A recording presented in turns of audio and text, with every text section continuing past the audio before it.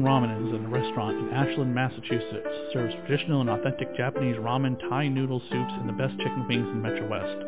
Everything's done in-house from scratch, and they use only the highest quality products from small farms. Co-chef owners Papa Nook and Alan McIntosh combine their culinary skills with traditional Japanese cuisine to create an authentic, amazing flavor in every dish.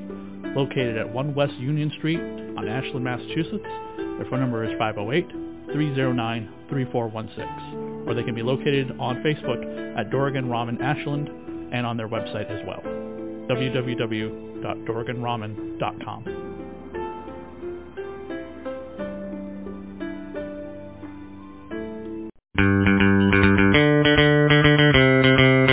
I love the smell of commerce in the morning.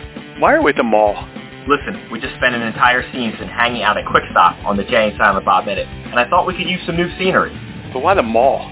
It has everything we need. A cookie stand, a magic eye poster, and Stan Lee. It would be better if Batman was here. Ben Affleck is here. I guess that's close enough. If you've enjoyed this witty banner, please join us this season on Jay and Silent Bob Minute as we discuss Kevin Smith's Mallrats. Snoochie Boochies. We will figure out why this original opening exists, why Shannon Doherty keeps changing outfits, and why that kid is back on the escalator again. So join us for all the chocolate-covered pretzels you can eat. On Jay and Silent Bob Minute on Dueling Genre.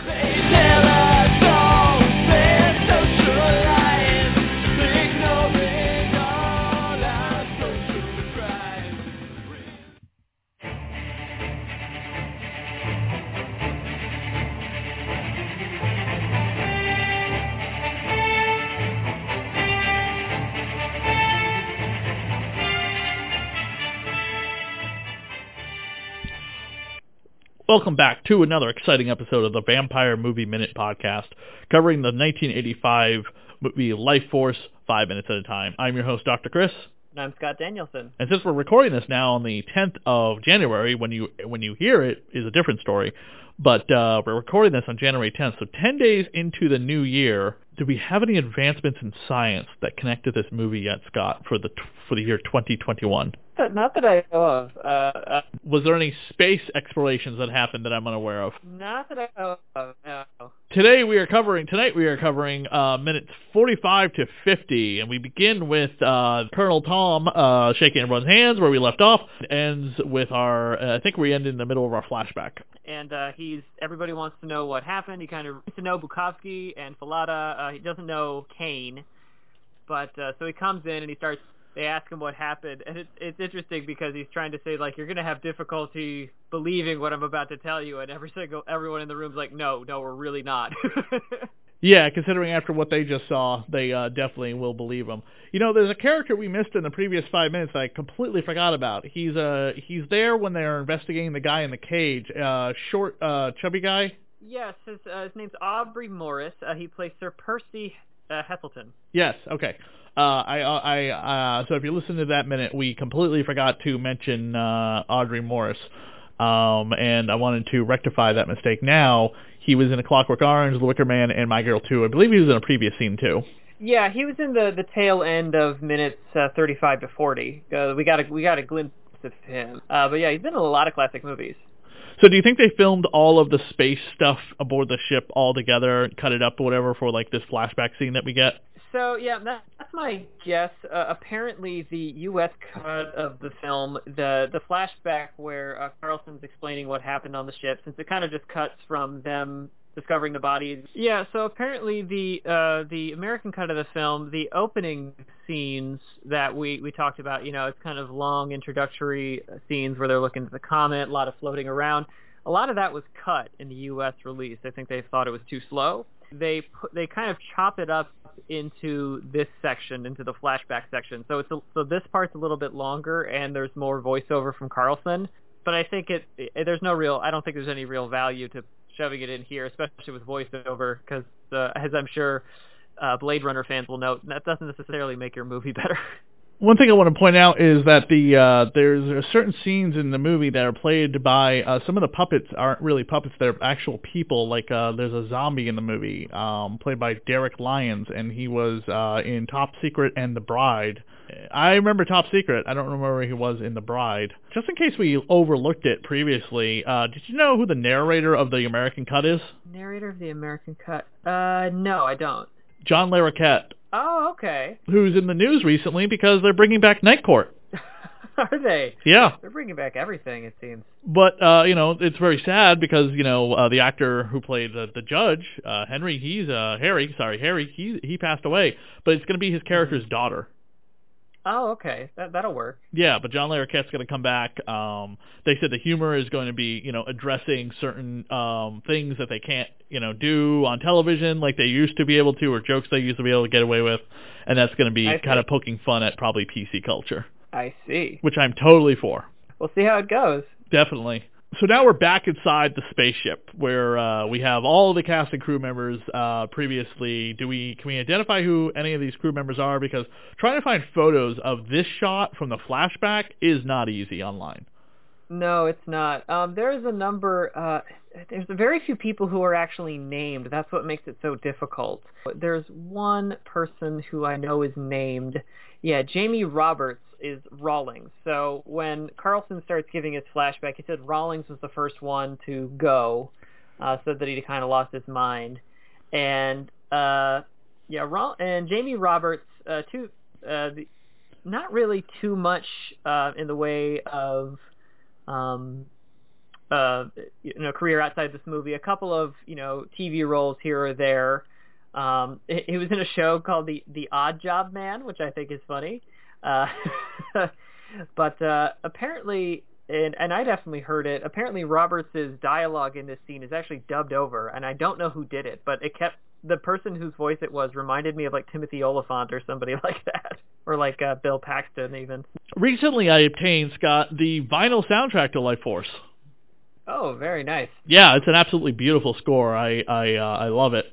It was very cheap, too. It was not hard to find. Sometimes you find physical releases of soundtracks are completely out of print. I tried to find the Spider-Man trilogy, Sam Raimi's, which are the first two movies done by Danny Elfman, and the third one was done by Christopher Young.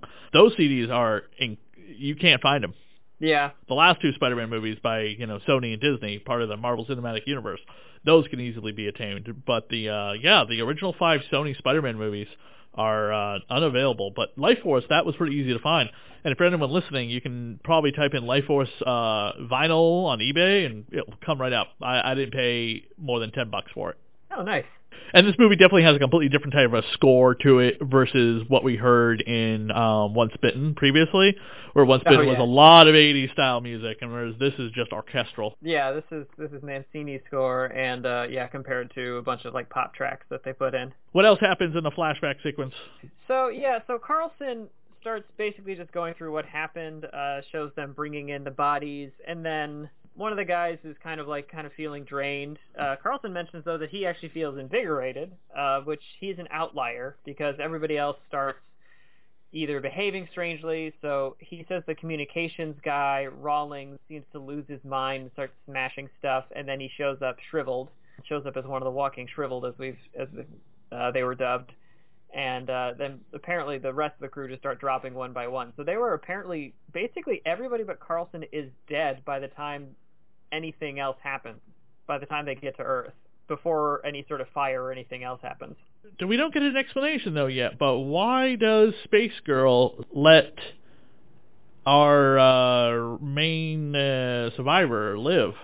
Not sure. It's not said yet. We get cut off before we get an answer. Definitely, and that's pretty much the end of the 5 minutes for this episode of the Vampire Movie Minute podcast. Do you have any other tidbits or information about the film that you have that I might not have caught?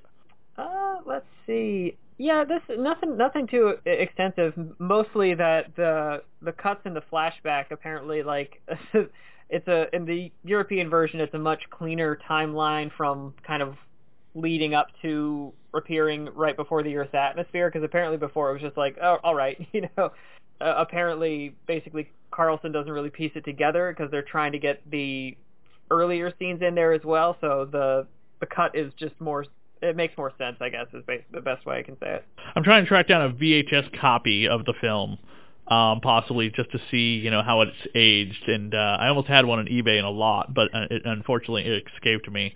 I definitely got to grab my roommate's DVD to see what bonus material is on the DVD, because the versions that we have are from Scream Factory exclusively. And before we get to her again, I hope to be able to watch the interview with Matilda that's on the Blu-ray. She talks about her experience making Lifeforce. Oh, nice. In English too. She speaks perfect English with an accent. And then, of course, we will have to do a huge deep dive into Dr. Armstrong, actor, when he finally appears. Yes, of course.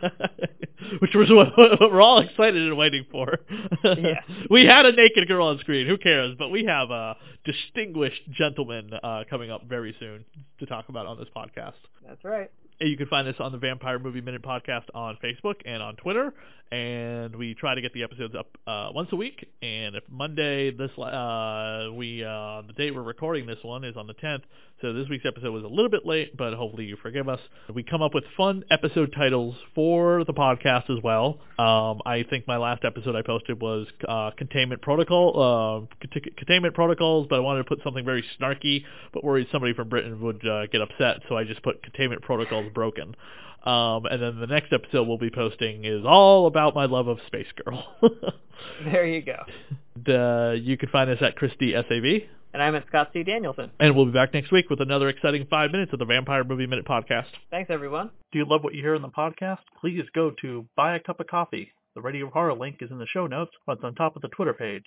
Or you can just go to buymeacupofcoffee.com/Radio Horror, and you can help support the other podcast here on the Radio Horror Network. Donations go towards cloud service and new equipment. Thank you.